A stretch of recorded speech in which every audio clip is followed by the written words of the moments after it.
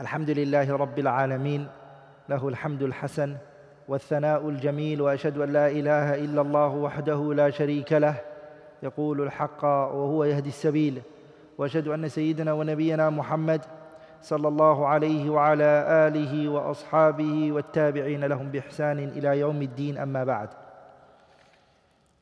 This is our second lesson on the fiqh of family, fiqh al-usrah.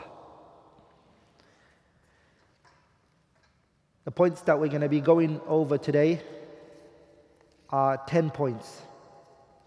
Today's class is going to be about 10 points inshallah ta'ala. The first one is ما يستحب فعله إذا دخل على زوجته. What is recommended to be done? What is recommended to be done when one first goes to his wife?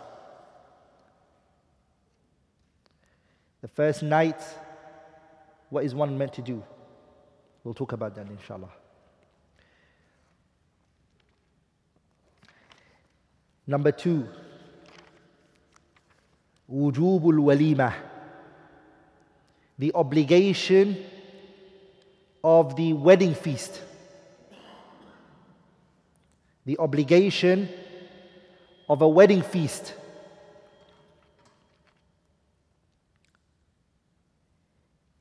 Number 3,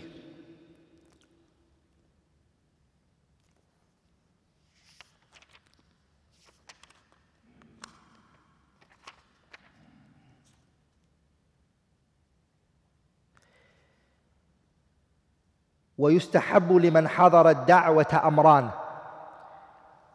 It is recommended for the guests to abide by the two following issues. The people, the guests who are invited at the wedding, they need to abide by two issues. It is recommended for the guest to abide by the following two issues.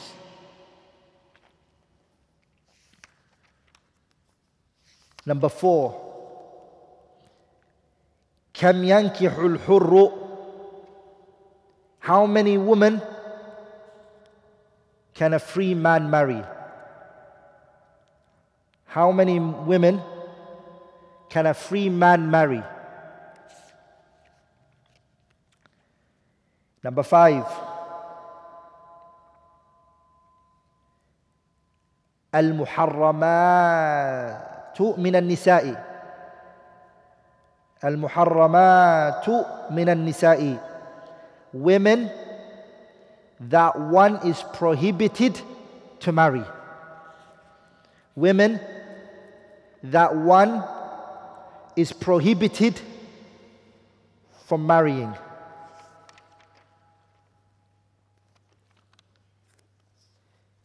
The 6th, الرضاع الذي يثبت به التحريم. The breastfeeding that makes one ineligible for marriage. The breastfeeding that makes one ineligible for marriage.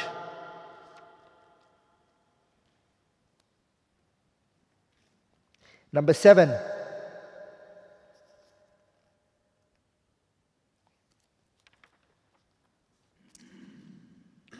المحرمات مؤقتا.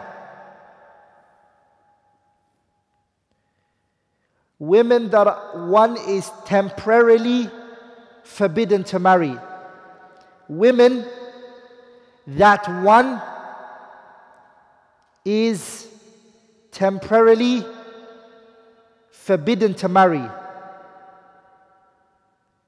Number 8, الأنكحة الفاسدة. Void marriages. Void marriages. void marriages. Number 9,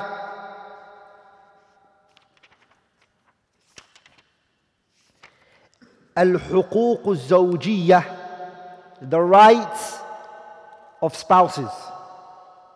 The rights of spouses.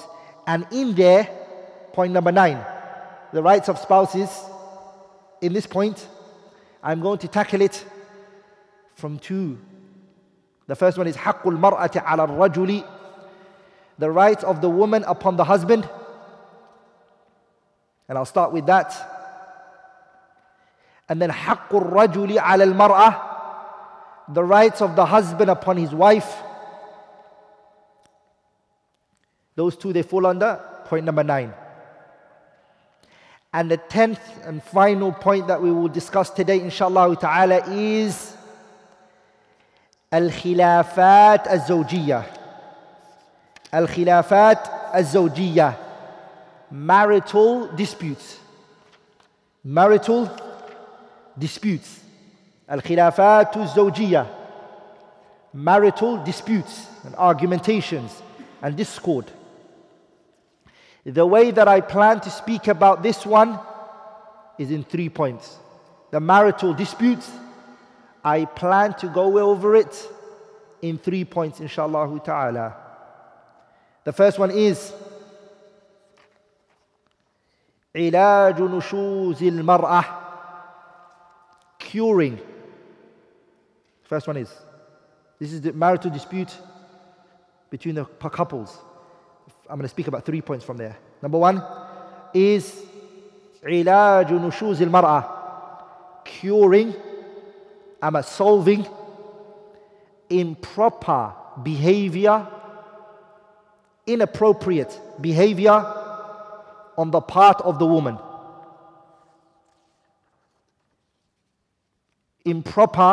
Solving improper behavior on the part of the woman. The problem is coming from the woman. She's coming with improper behavior. The second one is علاج نشوز الرجل, improper solving and curing improper behavior on the part of the husband, the man. That's the second. And the third one is, and the final point for today's is كيف الأمر إذا اشتد الخلاف بين الزوجين. What should be done if the discord, the disputes, the differences between the spouses grows stronger? If it becomes severe, what should be done?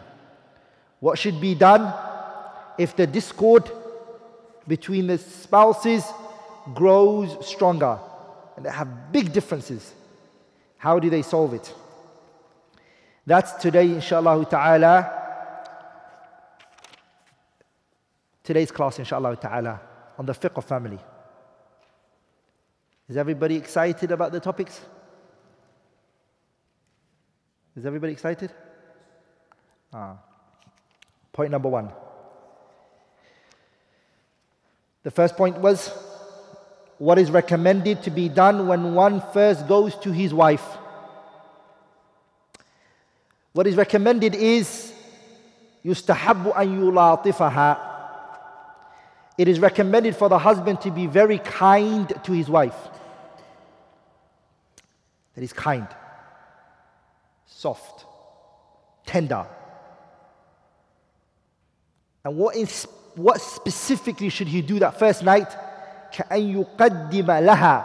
He brings forward, he gives to her something to drink. The man gives the woman something to drink.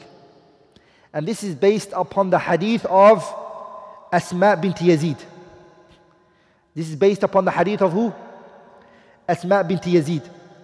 She said, إِنِّي قَيَّنْتُ عائشة لرسول الله صلى الله عليه وسلم. She said, I beautified Aisha for the Messenger sallallahu alaihi wasallam. I beautified her. ثُمَّ جِئْتُهُ, then I came to him. فَدَعَوْتُهُ, when she beautified Aisha and she made her look good, Asma bint Yazid, she went to the Prophet, she said, Aisha is now ready. I had got her ready for you. I prepared her for you. Go to her, O Messenger of Allah. The Messenger sallallahu alaihi wasallam, he entered onto Aisha and he came in and he sat right next to her. فَجَاءَ فَجَلَسَ إِلَى جَنْبِهَا فَأُوتِيَ بِعُسٍّ لَبَنٍ. And the Messenger sallallahu alaihi wasallam was given a large cup of milk. And so he drank from it sallallahu alaihi wasallam, and then he gave it to Aisha radiallahu ta'ala anha. Aisha was very shy. So her head went down and she was very shy. Asma bint Yazid is watching this. She said to her, stop what you're doing. Meaning, don't be like that. Take the cup from the Prophet. Take it from her. Take it from him. Sallallahu alayhi wasallam. And she took it from the Prophet sallallahu alayhi wasallam and she drank from it. So this is the first thing that the Prophet did with his wife, Aisha radiallahu ta'ala anha. Second thing that the person should do is أن يضع يده. He should place his hand على مقدمة رأسها, the beginning of her head, in two ways. He can either put his hand on the forehead, or he can grab her hair, a bit of her hair. And what he does when he does that is, he asks Allah to descend on him and bring down on him barakah. And this is based on the hadith that إِذَا تَزَوَّجَ أَحَدُكُمْ إِمْرَأَةً, if one of you marries a woman, أو اشترى خادما, or he buys a slave, فَلْيَأْخُذْ بِنَاصِيَتِهَا, grab the forehead of the wife, وَلْيُسَمِّ اللَّهَ, and say Bismillah, وَلْيَدْعُ بِالْبَرَكَةِ, and beg Allah and ask Him to send barakah on you. And this is what you say: Allahumma inni as'aluka, oh Allah, I ask you, min khayriha, the good that is in this woman and the good that is in this situation, wa khayra ma jallabtaha alayhi, and I ask you, oh Allah, I ask you for her good and the good of what you have placed in front of me. وَأَعُوذُ بِكَ, O Allah, I seek refuge in you, min sharriha, the evil in her and the evil that can come from this. This is the dua that the person makes. And it's recommended, third thing, it's recommended that they pray 2 rak'ah together. وَيُسْتَحَبُّ لَهُمَا أَن يُصَلِّيَا رَكْعَتَيْنِ, that they pray 2 rak'ah together. This is based upon 2 evidences. It's based on 2 evidences. The first one is the evidence of Abi Sa'id, Mawla Abi Usaydin, and the second one is the story of Shaqiq. Both of those evidences prove that the person should what? Should pray 2 rak'ah with their partner. And the evidence shows that the woman's at the back and the man's at the front. Never does the man and the woman pray next to each other, shoulder to shoulder. She will be in the back. And he prays 2 rak'ah with her. This is before they come into contact with each other. Now, if they have an intimate relationship, the man should say, Bismillah, in the name of Allah. Allahumma jannibna ash-shaytana wa jannib ash-shaytana ma razaqtana. Oh Allah, distance shaitan from us and also distance shaitan from our offspring. The Messenger said, فَإِن قُضِيَ بَيْنَهُمَا, this intimate relationship that they had, if a child comes out of it, waladun, a child, lam yadurruhu ash-shaytanu abada, shaitan will not harm them ever. This is the prophetic guidance. You see, at the early stage in Islam, you're starting off your family correctly. You're putting everything in what? In the right direction. From the woman that you chose, from the first night. You don't just jump on the woman. You take these protocols. You do these steps. These steps are there to what? To bring out khair and blessings for us. You make dua, supplicate. So this is what you say. If Allah gives you a child from this, shaitan will not come into contact with that child. The intimate relationship that the wife and the husband have, the Sharia has also spoken about it.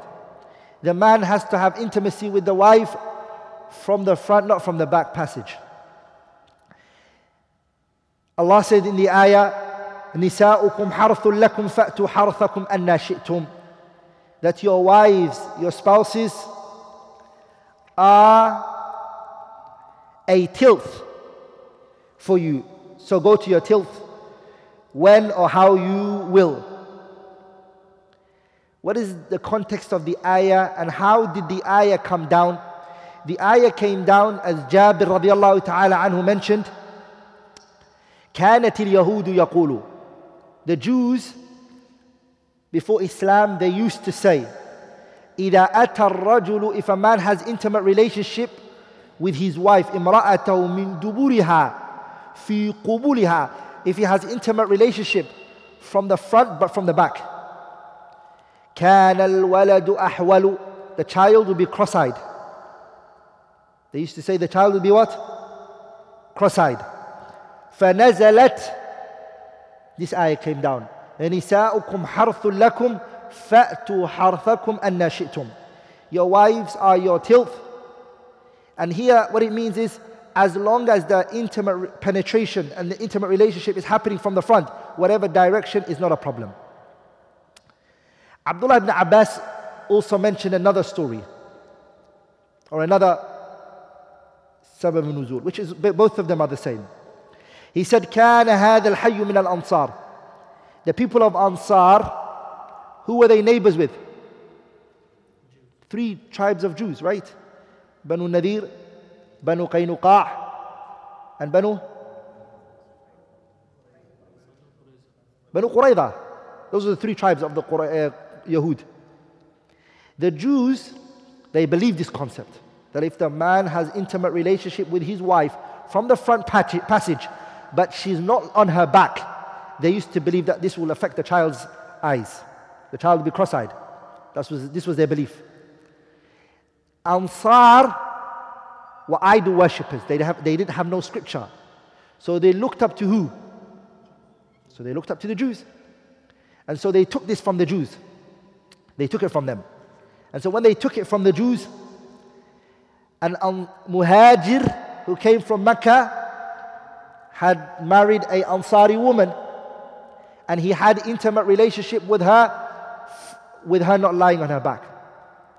And so then she said to him, get away from me. This is evil what you're trying to do. And so the issue reached the Messenger sallallahu alayhi wasallam, and this ayah came down, نِسَاؤُكُمْ حَرْثٌ لَكُمْ فَأْتُوا حَرْثَكُمْ أَنَّا شِئْتُمْ. The man is not allowed to have intimate relationship in the wife in 2 situations.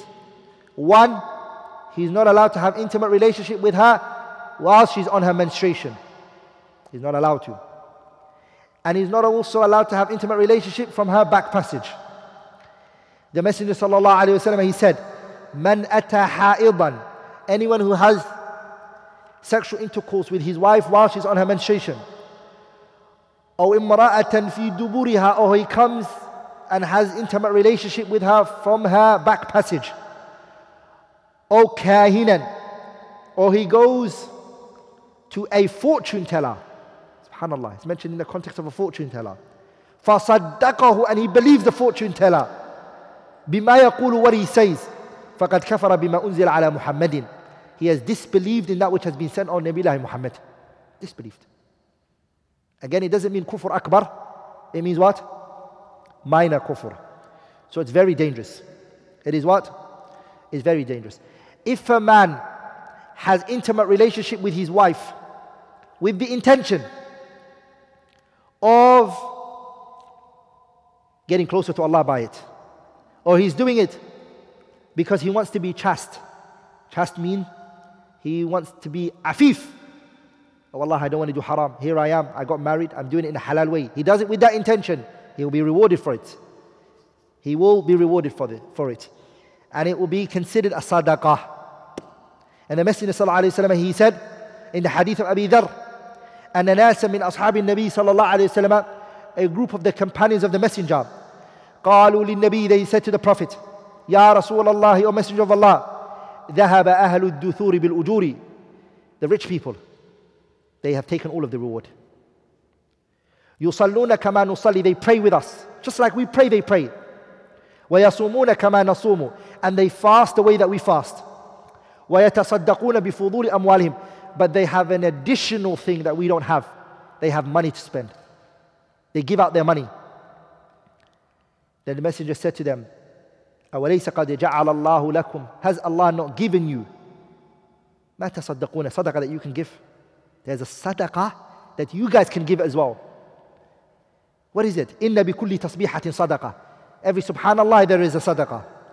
وَبِكُلِّ تَكْبِيرَةٍ صَدَقَةٍ. Every Allahu Akbar there's a sadaqah in it. وَبِكُلِّ تَهْلِيلَةٍ صَدَقَةٍ. Every time you say La ilaha illallah there is a sadaqah. وَبِكُلِّ تَحْمِيدَةٍ صَدَقَةٍ. Every time you say Alhamdulillah there's a sadaqah. وَأَمْرُ بِالْمَعْرُوفِ وَالنَّهْيِ عَنِ الْمُنْكَرِ صَدَقَةٍ. Calling to the good and enjoining the good and forbidding the evil is a sadaqah as well. وَفِي بُضْعِ أَحَدِكُمْ صَدَقَةٍ.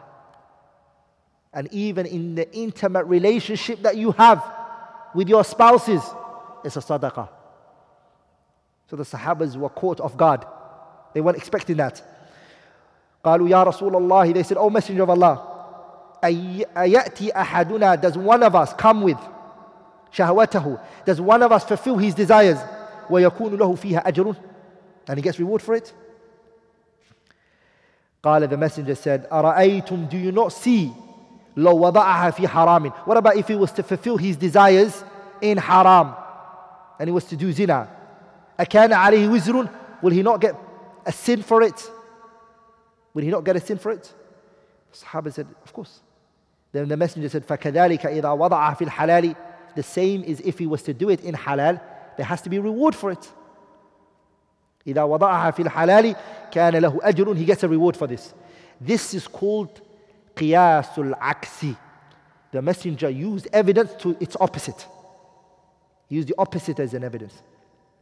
So the intimate relationship that you have with your spouse, if you come with the right intention, you can get rewarded for it.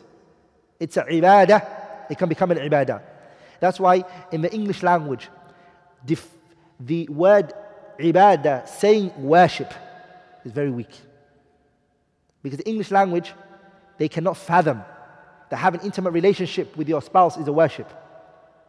What are you talking about? But for us, the term ibadah is a broad term, it's a general term. Are we all together? That's why it's weak to use the word worship, because worship is only restricted to what? When you enter the church, or when you enter the place of ibadah, or the place you want to worship. Like if for us, ibadah could be every day of your dealings with your family.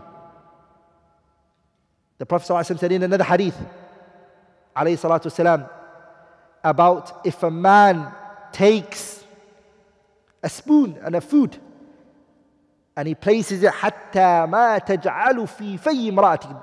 You take a spoon and you put it in your wife's mouth, you can get rewarded for that. And it's amazing because shaitan, subhanAllah, works in different ways. You might provide for your wife and you might give her money every month, which you should do as a man, and you provide for your family, but you don't get rewarded for it because you didn't come with the what? With the intention. He will make you forget to come with the intention. You could get rewarded for providing for your own children and your wife and your family members and your parents if you just come with the intention. Are we all together?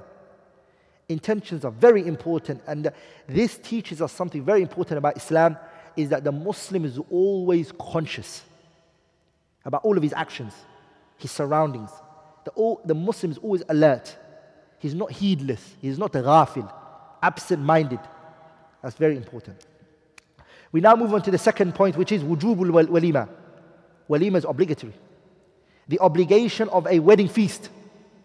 Some of you might ask, and you might wonder to yourself, why would you be mentioning the wedding after you spoke about intimate relationship and the partners are together already? The wedding should have been mentioned early. Huh? No, not necessarily. The walima is done بعد الدخول, after the nikah is done. The walima is done when? بعد النكاح. بعد الدخول, after the man has entered onto the woman. That's when it's actually done. عبد الرحمن ibn Auf رضي الله تعالى عنه, he did his walima after he entered onto her, or after the nikah was done. You have to understand, the nikah is what? Is what makes it lawful for the wife and the husband to interact, to meet one another, to have a relationship. That's the nikah. The nikah. It's the contract. The walima is done after. Burayd ibn al-Husayb, he said, لما خطب علي فاطمة رضي الله تعالى عنها. When Ali got married to Fatima and the sermon was done, the messenger said, عليه الصلاة والسلام, إنه لا بد للعرس من وليمة. The messenger sallallahu alaihi wasallam, he said, a wedding must have a wedding feast. The nikah, there has to be a feast. Something has to be done. The Prophet said, لا بد. What about Abdurrahman ibn Auf? The Prophet said, أولم ولو شات. He commanded, he said, do a walima. That's an amr from the messenger alayhi salatu wasalam. So some scholars, they took from that it's obligatory. These are the following things that need to be observed in the wedding feast. These are the things that need to be observed and they need to be looked at. Okay? Number one, أن تكون ثلاثة أيام عقب الدخول. It should be done 3 days after. 3 days. The wedding feast should be for 3 days after الدخول, after the consummation is done. After the consummation is done. 3 days. Because this is what is being transmitted from the Messenger alayhi salatu wasalam in the Sunnah. The hadith of Anas ibn Malik, and he said, تزوج النبي, the Messenger got married. Safiya. He married what? Safiya. وَجَعَلَ عِتْقَهَا صَدَاقَهَا. And the Messenger sallallahu alayhi wa sallam, Safiya, remember she was taken as a captive. And so when the Messenger married her, the dowry was her being freed. That was her dowry. وَجَعَلَ الْوَلِيمَةَ ثَلَاثَةَ أَيَّامٍ. And the walima was done when? 3 days after the consummation. Number two, the second thing that needs to be observed. Okay, of course, it doesn't have to be 3 days. It can be the same time, no problem. It's not an obligatory. The 3 days is not obligatory. It's just that the wedding feast needs to be done. But the sunnah, what is recommended and should be done, is like this. Number two, أن يدعو الصالحين إليها فقراء كانوا أو أغنياء. The second thing is, the righteous people should be invited to the walima, to the wedding feast. The righteous people should be invited to it. Whether they are rich or poor doesn't matter. They should be righteous people. And this is based on the hadith of the Prophet ﷺ, where he said, لا تصاحب إلا مؤمنا. The Messenger said, sallallahu alayhi wa sallam, do not be companions and do not be a friend except with righteous people. Befriend righteous people. وَلَا يَأْكُلْ طَعَامَكَ. And do not let your food be eaten إِلَّا تَقِيٌّ, except a righteous person. Don't let your food, don't let anyone eat your food except a righteous person, a pious person. So your wedding, only invite the righteous people. Don't call gangsters and thugs and criminals and, oh, I used to know him in school, he's my friend, I know him, he knows me, we're best friends. No, this is your wedding. Call the righteous people. And sometimes those righteous people can be rich. No problem. And they can be what? Poor. Stay away from making the wedding only for the poor.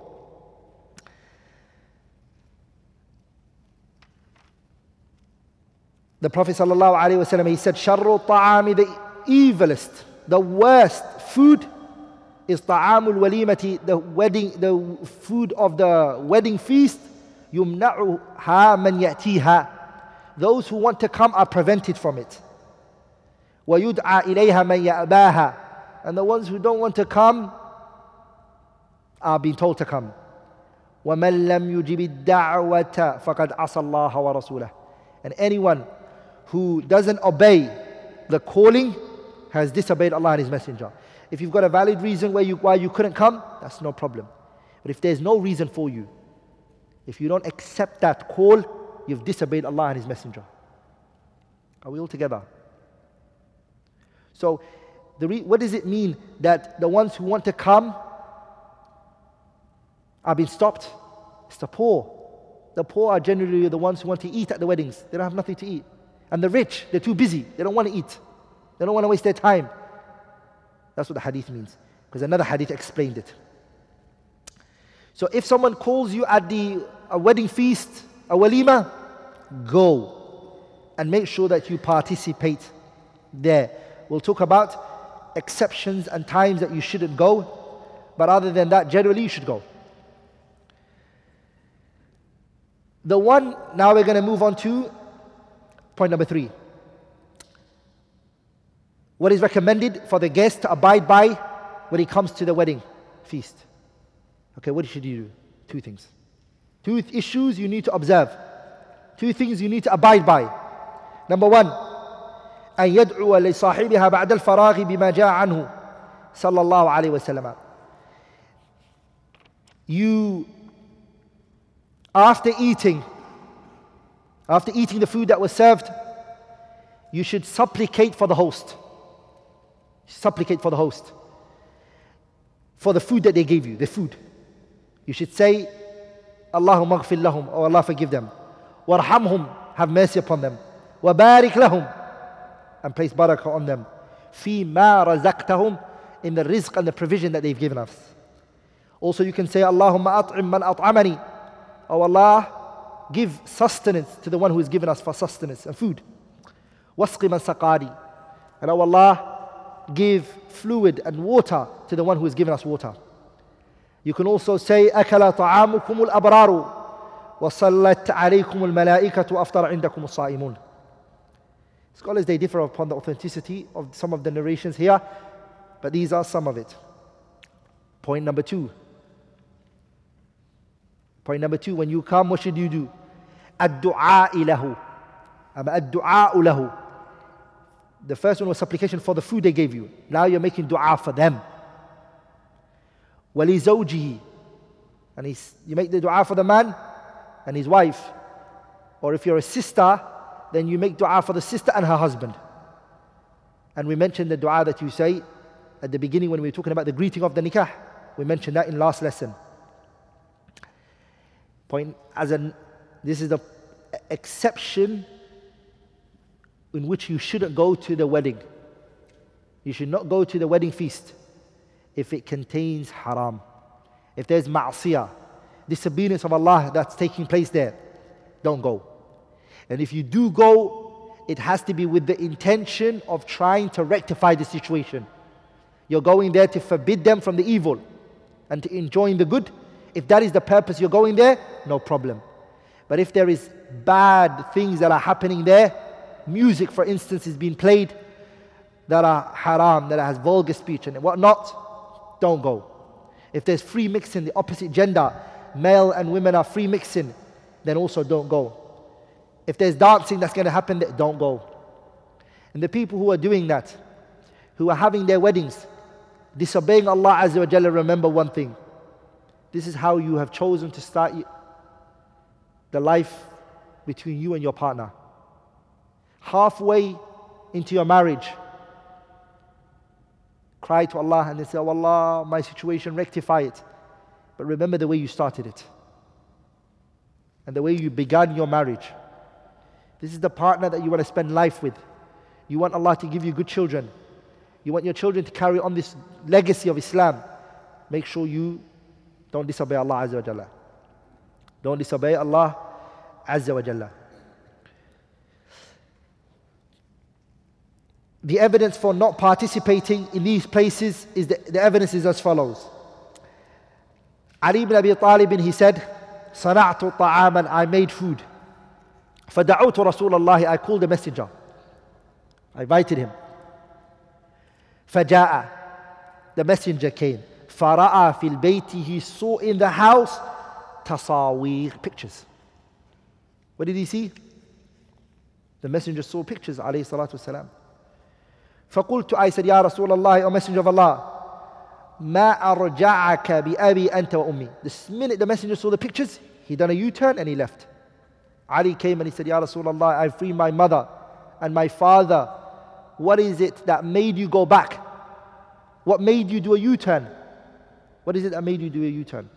The messenger then said, إِنَّ فِي الْبَيْتِ سِتْرًا, there is a curtain in this house. فِيهِ تَصَاوِير, there are pictures in it. وَإِنَّ الْمَلَائِكَةَ, the angels, لَا تَدْخُلُ بَيْتًا فِيهِ تَصَاوِير, the angels do not enter a house there is a picture in. And this is very important, brothers and sisters. Pictures are prohibited in Islam. They are haram.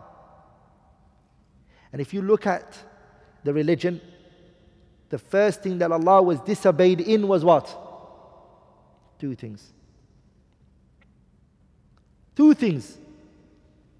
The whole of mankind, their deviation and them straying from the right path was of two things. Al-ghulu fil afadil, going overboard in the righteous people. Exaggeration over the righteous people. And we have that today. People go overboard with people. You travel the world, people are going overboard. Either with religious figures, ziyadat, ghulu, overboard. Or the Muslims are going overboard with non-Muslims, celebrities, and artists, and rappers and singers. Ghulu, you'll generally find it. And the Messenger used to prohibit his Sahabas from that. He would say to them, لا تطروني, don't go overboard with me. كما أطرت النصارى عيسى بن مريم. Like the Christians have gone overboard with who? Isa ibn Maryam. فَقُولِ, when you speak about me, the Prophet said this, if you speak about me and you're talking about me, فَقُولُ عَبْدُ اللَّهِ وَرَسُولُهُ, say the slave of Allah and the messenger of Allah. Why did he choose those two words? Because he doesn't want you to take him out of ubudiyya, servitude, and take him up to what level? Uluhiyya. And you say he's ilah. No. I'm a slave. So he's below Allah Azza wa Jalla, the Prophet sallallahu alaihi wasallam. But then why did he say I'm a messenger from Allah? So you don't think he's an ordinary slave like us. He's higher than that. So he's lower than Allah and he's higher than us. That's the level he gives himself, and that is the station Allah gave him subhanahu wa ta'ala. So this is the first thing that the children of Adam went astray. The second reason was what? Pictures. It was pictures. And the 5 righteous men that were worshipped after Nabiullah Adam was what? وَقَالُوا لَا تَذَرُنَّ آلِهَتَكُمْ وَلَا تَذَرُنَّ وَدًّا وَلَا سُوَاعًا وَلَا يَغُوثَ وَيَعُوقَ وَنَسْرًا. 5 men. 5 righteous men, Ibn Abbas said. But what did their people do? They made a statue. And what did they do? What was their purpose behind the statue? What was the statue for, brothers? They didn't make it at the beginning to worship. The first ones who did it, who carved the statues, they did not do it to worship. What was it?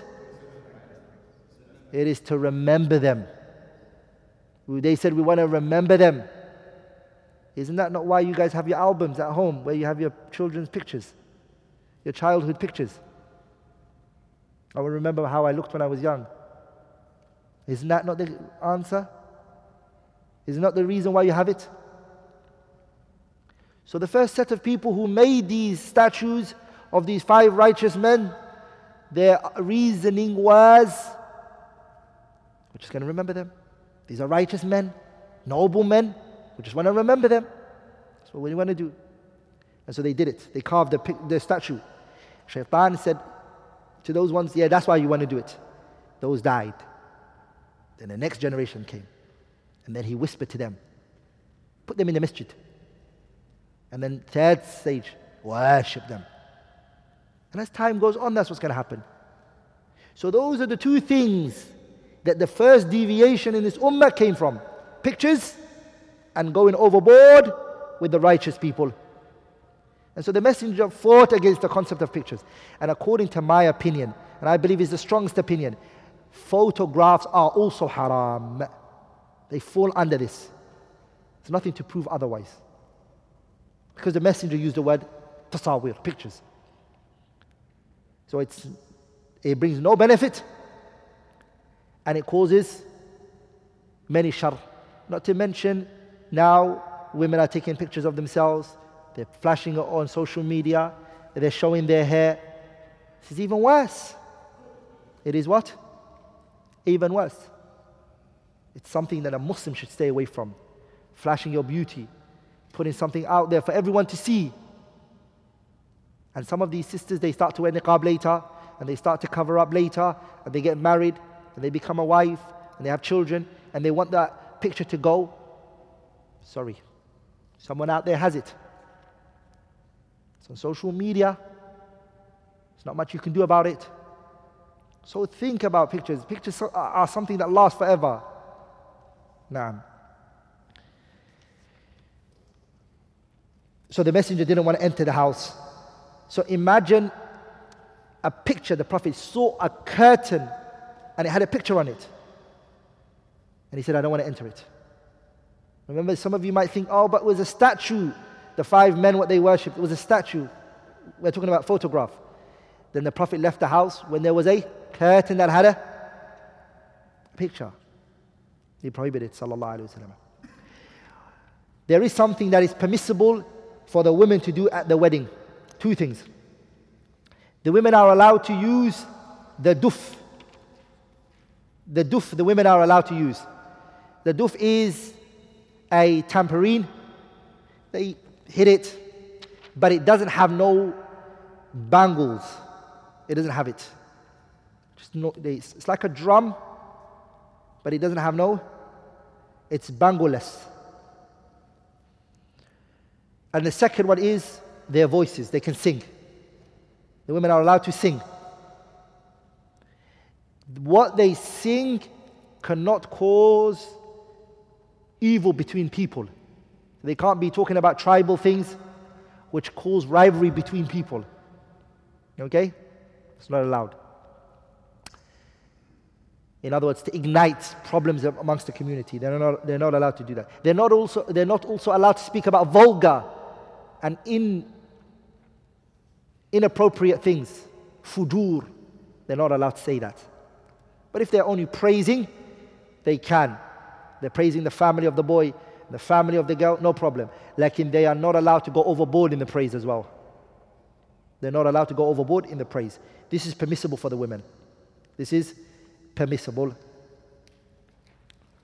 If the woman that the man got married to is a virgin, she's a virgin, then he remains with her for 7 days. The sunnah is 7 days is hers. Some people have misunderstood those 7 days. They don't go to the masjid and they'll pray Jum'ah and Jama'at. No khutbah, no nothing. He's at home. It's like, why are you at home? Well, didn't the Prophet say you have to stay with the wife for 7 days at home? I've seen this. It means that these are her 7 days. Meaning if you're married to more than one wife, this one gets 7 days. She's a virgin. But if she's not a virgin, then he stays with her for... He stays with her for 3. He stays with her for 3. The man has to remember that his piety and how noble you are is based upon how you are to your partners, your spouse. The Messenger sallallahu alaihi wasallam, he said, خيركم لأهله. The best amongst you is the best for his family. A man, when he comes home, the children's face change. Oh, why are you here? The wife doesn't want to see, even the cats, they hide from you. You come into the house, everyone is like, oh man, it's him again. They wish you don't come. Is not someone who's good. Your own children, your own partners, your spouse does not like you. They find your presence with them a trouble. You're a troublesome person, harsh in your speech, and you're not good to your partners, then remember, you're not the best amongst the ummah. The best person is the best to his family. وَأَنَا, the Prophet said, وَأَنَا خَيْرُكُمْ لِأَهْلِي, and I am the best for my family. The man is determined by what his wife knows of him. And the wife, she's determined by what her husband knows about her. You two are the closest people. And that's why Allah referred to both of you for one another. What? Allah referred to the partners, هُنَّ لِبَاسٌ لَكُمْ وَأَنْتُمْ لِبَاسٌ لَهُنَّ. Clothes. What does the clothes do? It prevents people from seeing your private part, your aura. No one can see your default. The aura is, if we were all walking naked, it would not look good. It's to cover your body parts. The wife, that's what she's doing for her husband. Those places that people cut, she's covering it. And the same is with the what? The husband with his wife. And that's why the partners don't speak about each other. They don't talk about each other's defaults and problems. Because you're a clothing for your husband. Why are you talking about your husband to other people for? Sister, your wife, you're her clothing. Why are you talking to her? Why are you talking about her to other people? Her flaws and her mistakes? Never. One of the things I learned was, through seeing people's issues, is some people, they will go when they have a conflict. And I'm going to speak about that inshallah ta'ala when I speak about the khilafat al-zawjiyah. They have a conflict and they have a problem. And which marriage doesn't have a conflict? Every marriage does.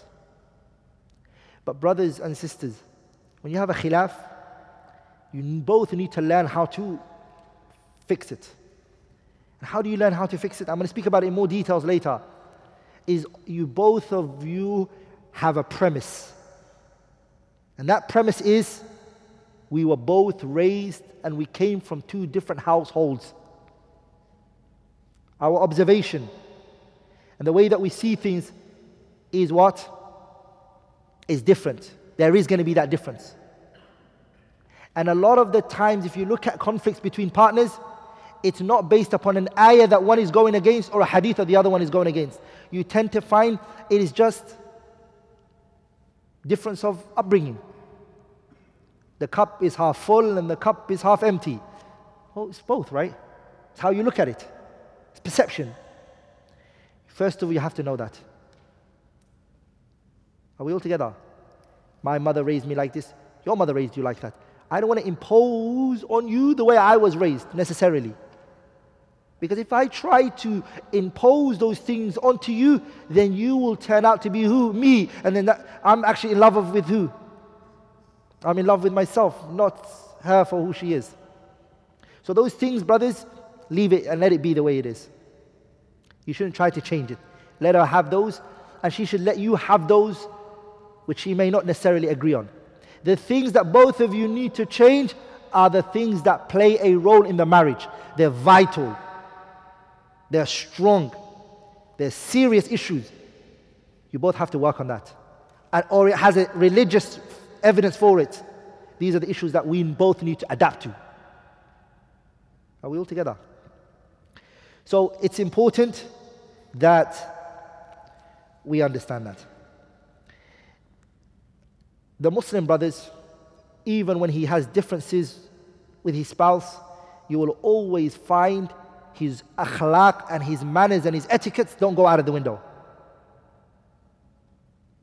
Some men, when they get angry, they use words for their wife, despicable terms. And then when he calms down, he says, I'm sorry. Wallahi, I was angry. The Muslim doesn't lose his, however angry you became, you can never say these terms. It can never come out of the mouth of a Muslim. The Messenger ﷺ said in a hadith, أَكْمَلُ الْمُؤْمِنِينَ إِيمَانًا. The Muslim who has the completest iman is أَحْسَنُهُمْ خُلُقًا. The one whose etiquette is the completest. Allahu Akbar. وَخِيَارُكُمْ خِيَارُكُمْ لِنِسَائِهِمْ. And the best amongst you is the one who is best to his wife. Best to his wife. The Prophet told us ﷺ in another hadith, لا يفرق مؤمن مؤمنة إن كره منها خلقا رضي منها آخر. A man, if he looks at his wife, there are things that you're not going to like about what she does. But wallahi, look at the ocean of good that she has. One thing my father used to say is, if you've known a person for a long time and you end up mentioning 3 or 4 flaws of this person, you've just proven to me that they are a human being. But 10 years, you got 4 mistakes? 10 years of a marriage, and all you can bring up is 4 or 5 things that have happened between you two? That actually proves to me that your wife is amazing. Allahumma barik. Are we all together? The poet, he said, وَمَنْ ذَا الَّذِي تُرْضَى سَجَايَهُ كُلُّهَا كَفَى الْمَرْءِ لُبْلًا أَن تُعَدَّ مَعَايِبُهُ. Who on this earth are you going to be pleased with everything that they say or do 100%? No one. But virtue is that this person's mistakes can be counted. Some people, subhanAllah, you're like, where should I start from? Their good can be counted, but their evil is so much. A'udhu billah. That's a different situation. But we're talking about someone you have 1 or 2, 3 or 4 or 5 mistakes, which is going to happen. Are we all together? My mum used to say, the teeth and your tongue are the 2 closest, and sometimes you're gonna bite yourself. Does not that happen sometimes? You bite yourself, but your teeth doesn't leave, nor does your tongue. They still stay together. They work it out. They might have a conversation between them too, Allahu A'lam. But the point is, this happens. The 2 closest people are going to have conflicts. It's going to happen. It's bound to happen. But the believer, wallahi, he is a teacher for his wife at the times of conflict as he is at the times of what? Ease. Remember your position. When you have a khilaf, you're a teacher still. You're teaching your wife how to hold yourself together. She's learning from you. She's looking at you. Wallahi, it's very important. And words that you say, it's hard for you to take it back. I promise you. Especially women. They never forget it. They will remember that. And they will store it in their long-term memory. And it will come out every now and then to remind you. They'll remind you, aren't you the one who said, yeah. So don't make it too much. Hold on to your tongue. Hold on to your what? Onto your tongue. When you call these ittisalat or companies like that, what do they say to you? Anything you say or do will be recorded. That's marriage. Everything you say, the wife is recording it. She's remembering it. Make sure that you know what you said, because words are hard to take back. Words are hard to be taken back. The Prophet ﷺ, Hajjatul Wada'. In Hajjatul Wada', the final sermon, the biggest, largest congregation that the Prophet ever got. Never has he got this congregation before or after. Biggest. 120,000 companions are standing in front of him. Salawatullahi wa salam alayhi. And guess what he said? He said, Ala wastawsu bin nisa'i khaira. The women. The women. He's got the biggest congregation. Largest number. You have to remember the Arabian Peninsula and the way that the people were. Women had no value. No one cared about the women. The Messenger ﷺ, he said to the men, instructed the men, he said to them, I advise you to treat women well. The Prophet said this. I advise you to treat women well. Allahu Akbar. And then people have the audacity to say what? That Islam subjugates women and we're here to liberate women. Wallahi, he did. And look what he said to the men. He said, فَإِنَّهُنَّ عَوَانٌ. He said that the women are like prisoners under your authority. She left her family. She left her dad. She left her brothers, her mother, her house. She left everything. She's right there under you. She's right under you. She's a captive. She's like a prisoner for you. Not that she is a prisoner. She's like it, the way she's under you.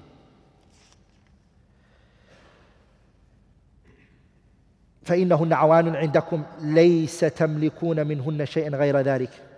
And the Prophet ﷺ, he said, you have no right over them other than that which the Quran and the Sunnah have given you. Those are the rights that you have over them. The Messenger ﷺ, he then carried on saying, أَلَا إِنَّ لَكُمْ عَلَى نِسَائِكُمْ حَقًّا. You have rights over your wives as well. وَلِنِسَائِكُمْ عَلَيْكُمْ حَقًّا. And your wives have rights over you. فَأَمَّا حَقُّكُمْ عَلَى نِسَائِكُمْ. The rights that you have over your wives is فَلَا يُوَطِّئَنَّ فُرَشَكُمْ مَنْ تَكْرَهُونَ. That they do not bring to your beds those you dislike. I mean, they don't bring to your house people you don't want. Then the Prophet said, أَلَا وَحَقُّهُنَّ عَلَيْكُمْ. The rights that they have on you is أَن تُحْسِنُوا إِلَيْهِنَّ فِي كِسْوَتِهِنَّ. That you provide for them clothing. وَطَعَامِهِنَّ. And the food that they eat. You give them food and you give them clothing. She's still not wearing the clothing that she married you with. Every now and then you're going out buying new thobes or you're buying new clothing and she's still wearing the clothing that she brought from her father's house. It's something you need to remember. You give her food. If the man, as we're going to mention soon, is married to more than one wife, he should be just. Fairness. The Prophet said, "Man kanat lahu imra'atani." Anyone who has two wives, yamilu ila ahaduhuma ala al-ukhra, and he leans towards one over the other. Ja'a yawm al-qiyamati. That man will come the day of judgment. Wa ahadu shaqqayhi saqitun. That man will come the day of judgment, and he will be paralyzed from one of his sides. Paralyzed from one side. He will come the day of judgment. Part of his body will be hanging down. The Prophet, Allah said in the ayah, وَلَن تَسْتَطِعُوا أَن تَعْدِلُوا بَيْنَ النِّسَاءِ وَلَوْ حَرَصْتُمْ فَلَا تَمِيلُوا كُلَّ الْمَيْلِ فَتَذَرُوهَا كَالْمُعَلَّقَةِ. Allah said, you will never be able to do perfect justice between your wives. You will never be able to. What does it mean you'll never be able to be perfectly just between your wives? It means that without a doubt, the man is going to have love towards one wife over the other. It's going to happen. But that doesn't show in his actions. That does not show in his what? It doesn't show that in his action. Whatever you believe, it's in your heart. That is not something you can control. The way you feel. Like in the way you act upon the way you feel is what you're going to be held account to. So you can't be 50-50 between your wife in your heart, maybe. Then don't make it on your actions. Your actions, make sure it's fair, 50-50. And there could be situations where the man, he loves both of his wives the same. It's possible. It is possible. It is. The Prophet ﷺ was known that he loved who the most? He loved Aisha most. He was asked, أَيُّ النَّاسِ أَحَبُّ إِلَيْكَ? Which person is most beloved to you? قال عائشة. He said Aisha. قلت من الرجال, from the men. قال أبوها, her father. قلت I then asked, he said, Amr ibn As, who after that? قال ثم عمر ibn al-Khattab. The Prophet mentioned that. How many, again, now we're going to move on to the fourth point. How many women can a free man marry? How many women is the man allowed to marry? The man is allowed to marry 4 women. He's allowed to in the Sharia. It is permissible for the man to marry 4 women. Okay? And as is common amongst many women, they believe he can only marry a second woman if there's a legal reason. No. There doesn't have to be a legal reason. A man can marry a second wife even if there's no reason for him to marry a second wife. The second thing, and I don't know if I'm going to get in trouble, the man doesn't have to inform his first wife if he wants to marry a second wife. There's no need, it doesn't have to. It doesn't have to. Would I encourage him to do that? No. I would say, tell your first wife. Be a man about it. If you want to do it, why hide it? The fact that you're hiding it shows there's a weakness. That's my opinion. But if he chooses to be weak and he doesn't want to inform his first wife, that is permissible. Another third is, so the first reason some people believe he can only marry a second wife if his first wife is not able to have children, or if there's a problem between him, then he can only marry a second wife. That's incorrect. So I responded. The second thing that's incorrect as well, that he has to inform his first wife when he wants to get married, who he wants to get married to, and she has to be part of the process. No, it's not true. The third thing that's incorrect is the woman he wants to marry, she has to have a problem and he has to marry her to save the day. It's also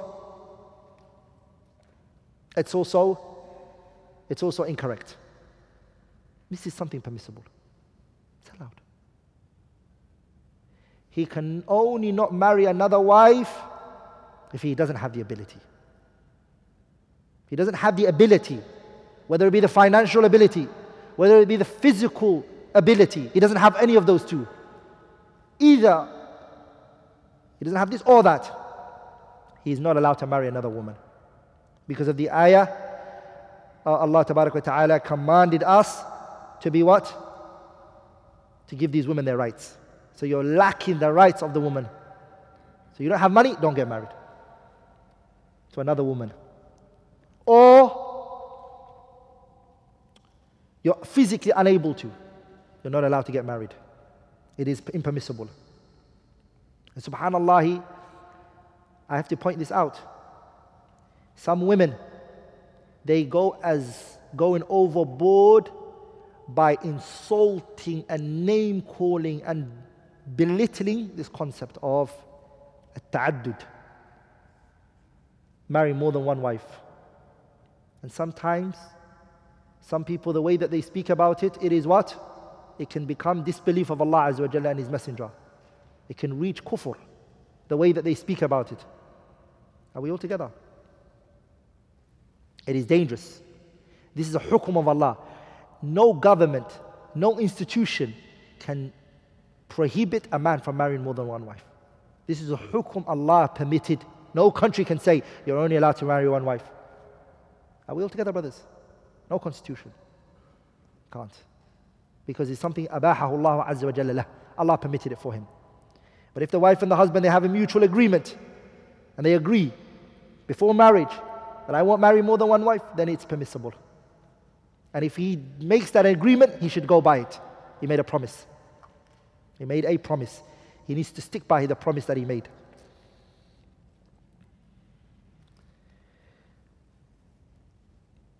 And sometimes, subhanallah, the concept of polygamy can be a solution for many of the problems.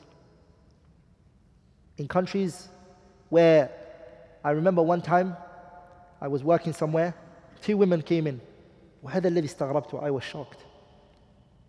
2 women came in. One woman was talking to the other woman, she was saying to her that your daughter, her husband, he's found cheating on her, meaning do zina and haram. That's what this woman said to the other woman. I overheard it. And so the other one responded, she said, at least my daughter, her husband didn't marry another wife.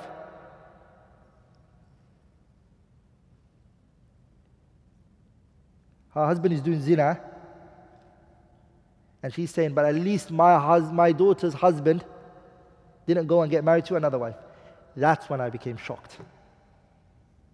Are we all together? To be very honest with you, a lot of the times you find polygamy could be good in a society or a community. It could be good and it could be something nice. But you know what makes it bad? And destroys the polygamy concept is the people around it. They will go to the sister. How did you let this happen? Wallahi, I would never have done it. I would never have let this happen. I don't know how you allow this to happen. Subhanallah. May Allah make it easy for you, sister. May Allah allow you to be strong at a calamity like this. Subhanallah. It's sad that it does not concern you. It's none of your business. Oh, today, is your husband going to come? Oh, I forgot, he's married to another wife. Things like that, they throw indirects. Always reminding the white woman.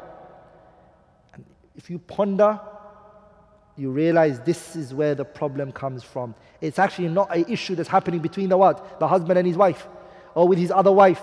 It's a lot of the time the community. And another time, other sisters who are married would look at that sister as the one who's in the second wife. The second wife. They would look at her as what? Get away from her, don't talk to her. So the second wife, she feels looked down at. Why does she feel looked down at? Because she went into polygamy. هذه كله حق. I'm not making this up, it's true, it's a reality. Sisters who are married are going to say that. And a lot of the times, the reason why women would make sure that they don't allow polygamy practiced around their area is because they want to teach their husband a lesson. They want to say, hey, look at that man, he's wearing two different shoes. Do you know why he's wearing two different shoes? It's because he married more than one wife. I'm telling you, be careful, this is going to be a problem for you. So they have to destroy everything around them. Ala kulli hal, everyone needs to know Allah is looking over them. Are we all together? I remember one brother, he told me, he said that I suffered from being with the community. No brother wants to give me salams. I said, why? He said, because I have 4 wives. I said, oh, it makes sense.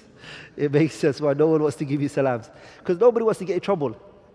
Nobody wants to get in trouble. Because if people walk with him and become friends with him, his wife's going to, who are you friends with? No, don't hang around with him. He's going to brainwash you. He's going to start whispering to you. Anyways, the point is, 4 wives are permissible for the man. But I don't believe it's a sunnah. It's not a sunnah. Polygamy is not a sunnah. It's mubah. It's permissible, as I said. It's what? It's permissible. Just like it's eating is permissible. And drinking is permissible. Polygamy, it's not a sunnah. It's norms. Combing your hair, showering. It was the Arab culture that they did this, and our religion permitted it and restricted it to how much? 4. That's it. Before Islam, it was tons and tons of women they would marry. And Islam just came and restricted it to 4. ولذلك غيلان ibn Salamah, he came to the Prophet ﷺ and he was married to 10 women. 10 women. And the Prophet said, أمسك أربعا وفارق سائرهن. Take 4 from them. From those 10 women that you have, choose 4 from them and get rid of the rest. So you have to go and choose from those 10, 4. Pay attention here. What does this hadith show us? That if a person comes into Islam and is already married, they don't have to do a new marriage. They don't have to do a new marriage. The wife and the husband, if they were Christians and they were married in Christianity, they come into Islam, they don't have to do a new nikah. They just stay together. Because what did the Prophet say? He said, choose 4 from them, as though the previous marriage was considered. Also, Qais ibn Harithin, He had 8 women with him, and the Prophet ﷺ, he said, اختر منهن أربعا, choose 4 from them. Choose 4. Now we're going to go into al-muharramat min al-nisa.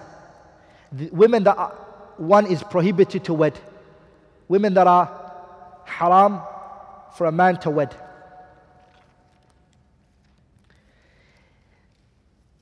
The prohibited women to marry are 2 types. They are how many types? 2 types. Tahrimun mu'abbadun. The first one is permanently prohibited. They are permanently prohibited from you. You can never ever marry them, these women. Every time.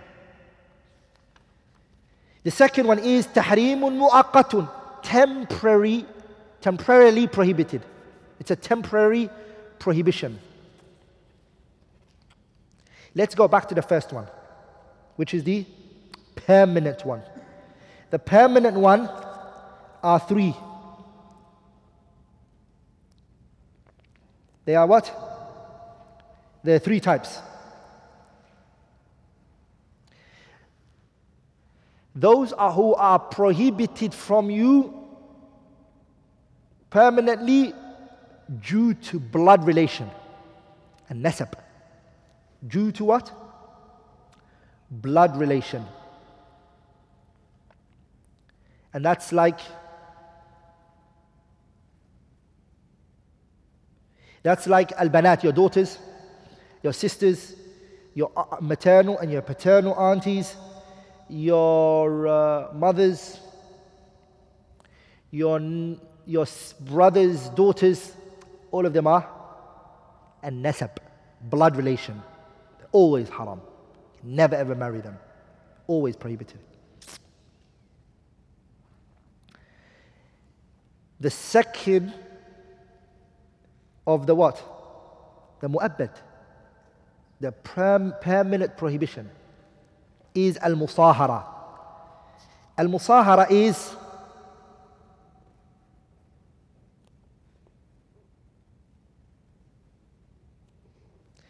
due to marriages.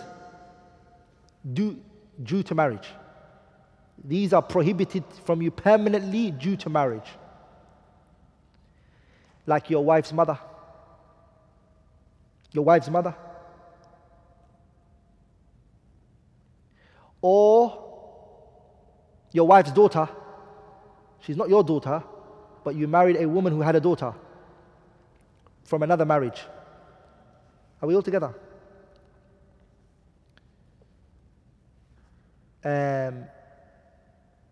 You can't marry her daughter. Ever. Ever. Never ever.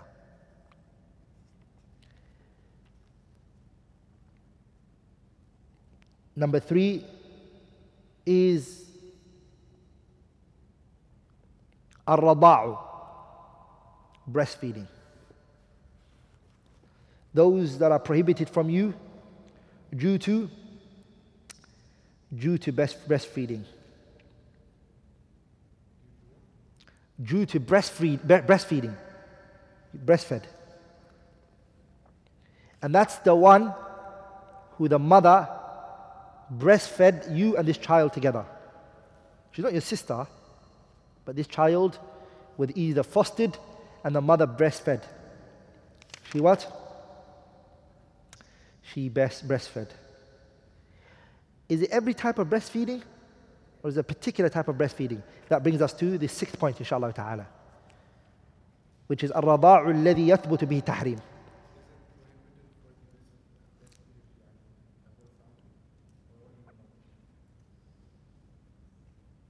No, my mother breastfed me and then she came and she breastfed another girl. That's not my sister. She fostered this child, my mother, or she adopted the child. She breastfed the child. She's a girl. Okay? She's my what? My sister from what? أخت من الرضاعة. She's my sister from what? From breastfeeding. Okay. The condition for that breastfeeding is it has to be 2 years.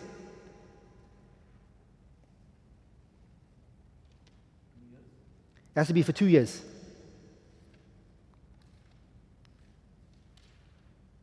For 2 years. As the ayah says, وَالْوَالِدَاتِ يُرْضِعْنَ أَوْلَادَهُنَّ حَوْلَيْنِ كَامِلَيْنِ.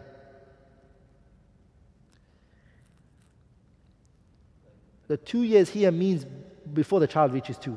Huh? I'm coming to that now. Second thing is, it has to be خَمْسِ مَعْلُومَاتٍ, 2 breastfeeding. 5. It used to be 10, it was abrogated to 5. Remember, breastfeeding here means the child suckles on the mother's breast, not that she puts it somewhere and then he drinks it from there. No.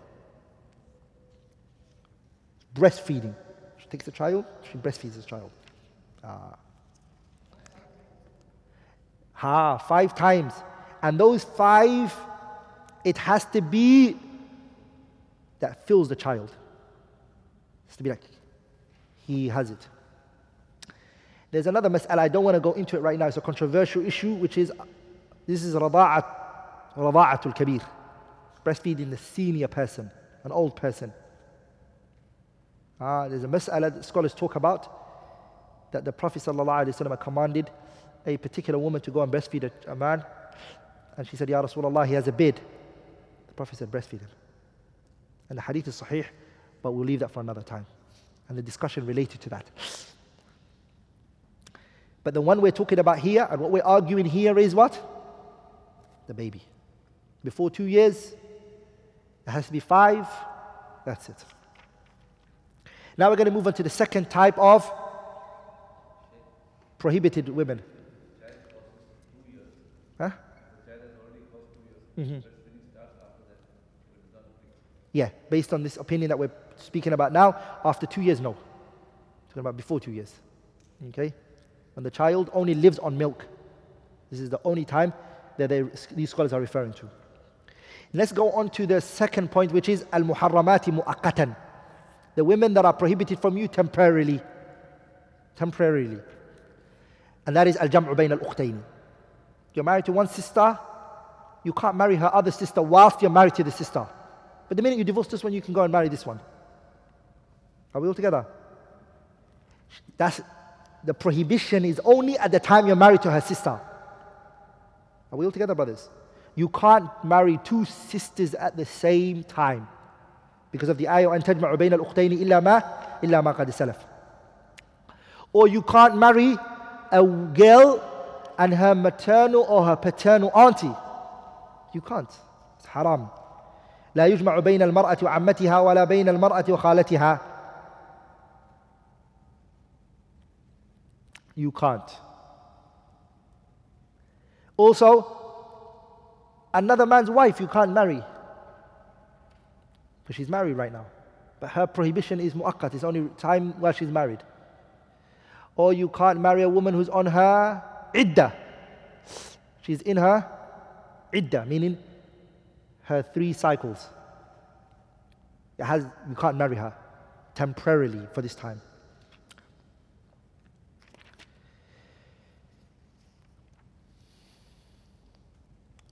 Now we're going to go into al-ankihatul fasida. Sorry. I need to go back.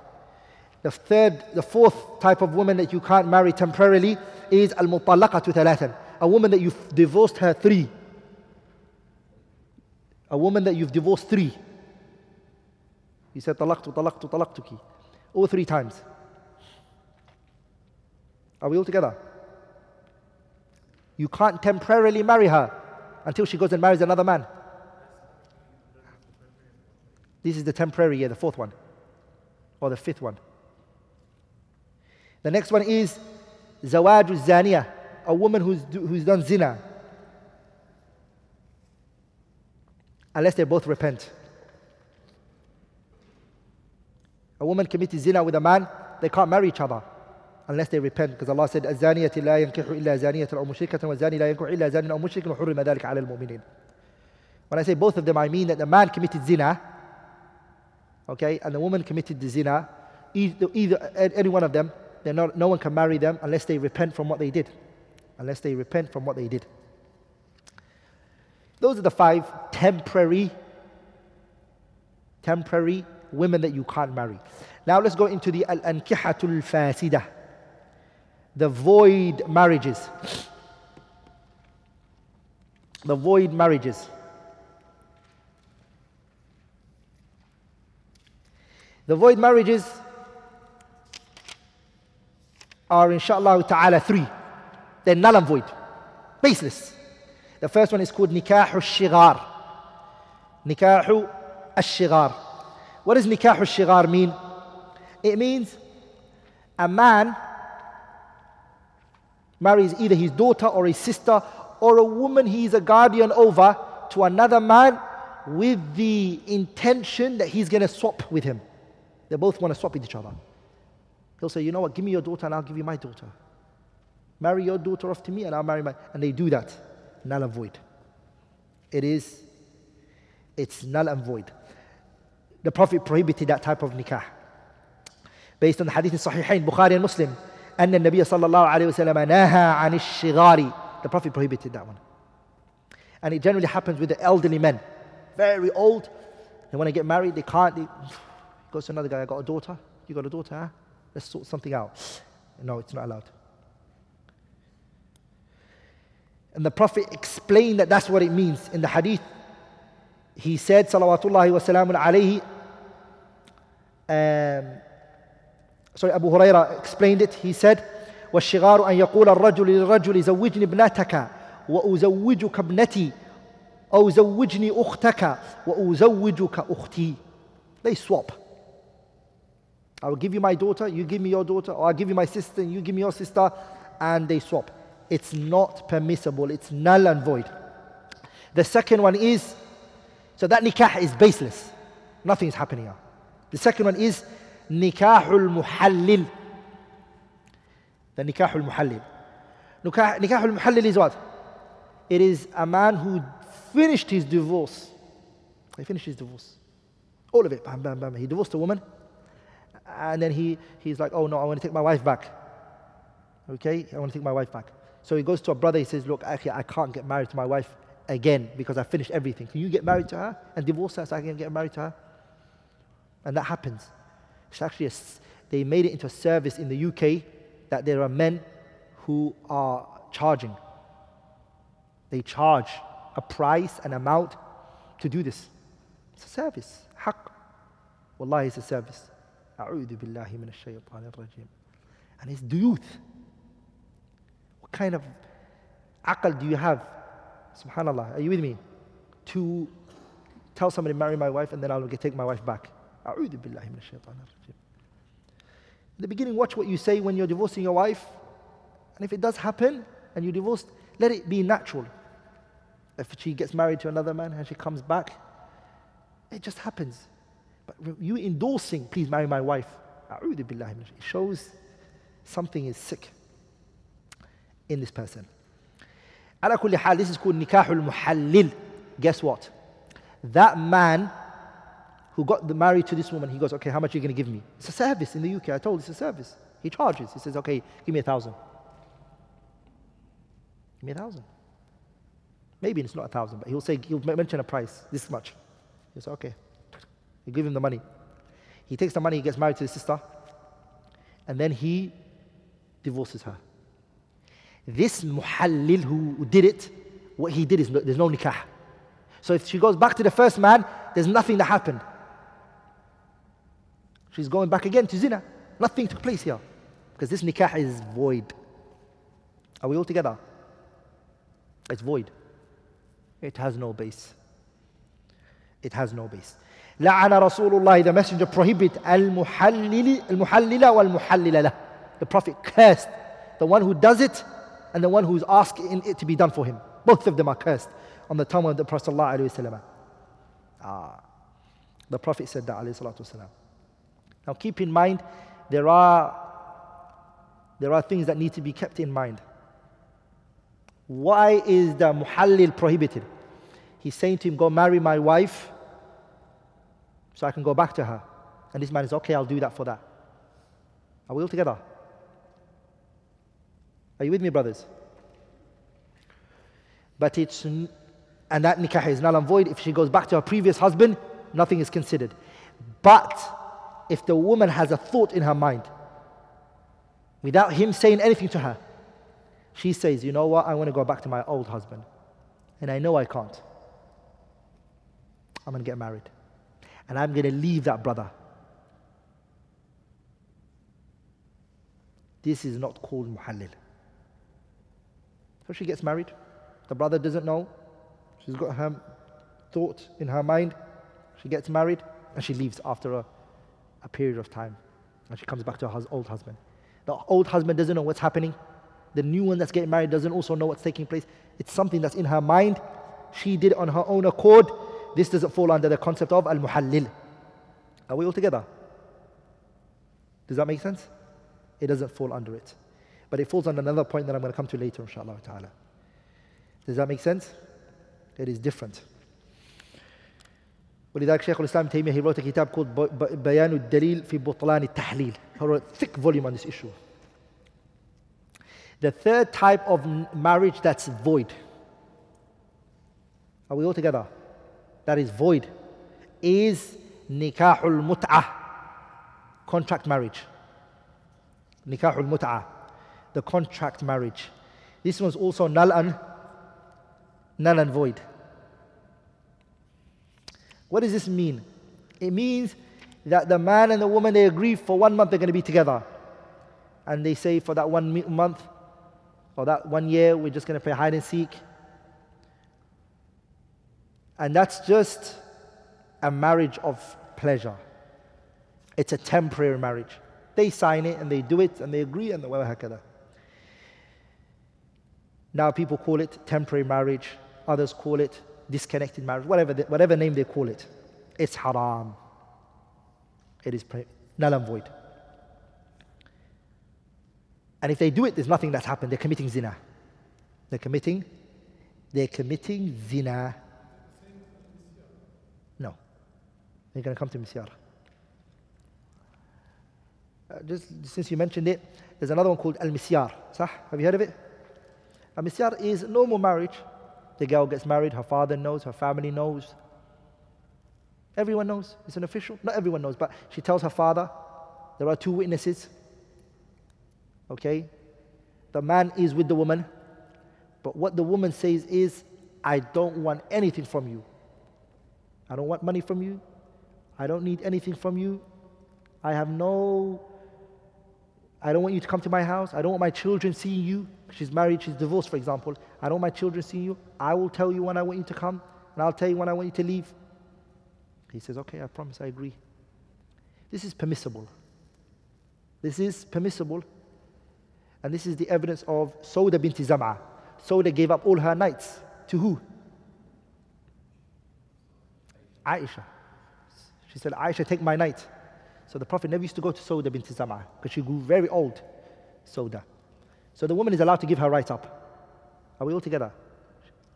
And she says, in some situations she might say, my previous husband, if he finds out that I'm married, I might have a big problem due to my kids. He may not provide for my kids. I might have a big issue. So no. It's permissible. It is permissible. But a lot of the times it causes issues. Another one I want to talk about, which is called الزواج بنية الطلاق. الزواج بنية الطلاق. A man, he's a student of knowledge. He's a student of knowledge. He's in the University of Medina, or he's studying in somewhere. And he says, you know what? I'm not with my family. I'm here by myself. I'm going to get married for 1 year. Okay? Then he goes and he marries a woman with the thought of what? After 1 year he wants to divorce her. He doesn't tell anyone this. He doesn't write it down as a contract between her and him. He doesn't say anything. It's only a thought that's in his mind. He's keeping it to himself. Are we all together? And then after a year he divorces her. He leaves and he just divorces her. There are number of scholars who believe the permissibility of this because they say this is not mut'ah. I'm going to speak an opposite. The woman can do that. The woman, same with the woman. The woman does it. She wants to get married and وهكذا. There are many scholars who believe the permissibility regarding it. Rather, some scholars, they transmitted a consensus that is permissible. All the conditions of marriage have been met. There's no mut'ah here, because he never told her. Number two, they say that the two witnesses are here. They say that the guardian was informed. They say it was announced and it was made public. And from the scholars who believe the permissibility is Shaykh Muhammad ibn Salih al-Uthaymeen. Shaykh ibn Uthaymeen said it's permissible, there's nothing wrong with it. And over 30 Imams of the Salaf believe it's permissible. Lakin I am not content with that view. That view is not pleasing to me in any way, shape or form. And I'll tell you why. If our Messenger alayhi salatu wasalam, he came into the market, the Messenger came into the market, and when he came into the market, he placed his hand inside a set of grains. He came to a man, he saw him selling. The Prophet put his hand inside the grain, and then the Prophet's fingers came into contact with the moist. And then the Messenger said to the man, why don't you bring this to the surface? Why are you hiding it for? And then the man said, okay, O Messenger, I'll do that. The Messenger then said to him, Man ghashana falaysa minna. Anyone who deceives us is not from amongst us. Subratu ta'am, just the food. Imagine the honor of a woman. You fooled her father. You shaked his hand and you said to him, Imsaakum bi ma'roofin aw tasrihun bi ihsan. I'm going to look after your daughter in good, in prosperity. She's mine. Her responsibility is mine. I will take care of her. Hand her over to me. And she's a virgin, never been married mathalan before. Or even if she's not a virgin, it's besides the point. And you took her in your head all this time. You're like, after a year, I'm going to divorce you. That's the greatest form of deception. Or one of the greatest forms of deception. It's khiyana. And our religion doesn't promote khiyana. Doesn't allow that. Are we all together? And this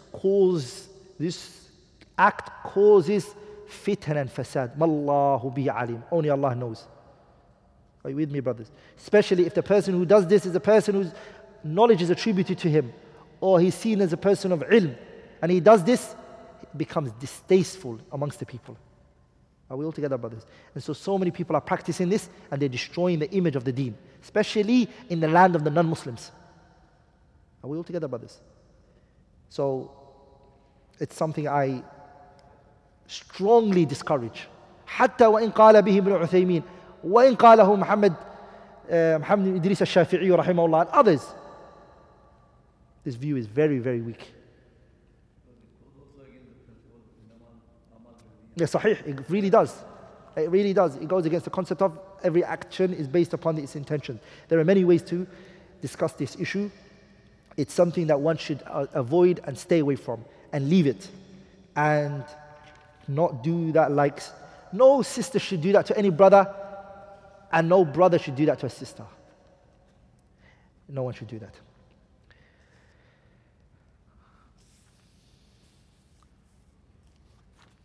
Shall we stop there, inshallah ta'ala? And we can do the rest for next week. We'll stop there, inshallah ta'ala. Subhanak Allahumma bihamdik. Ashhadu an la ilaha illallah. Astaghfiruka wa atubu ilayk. Anything which I have said that was wrong or incorrect is from me and shaitan, and Allah and His Messenger are free from it.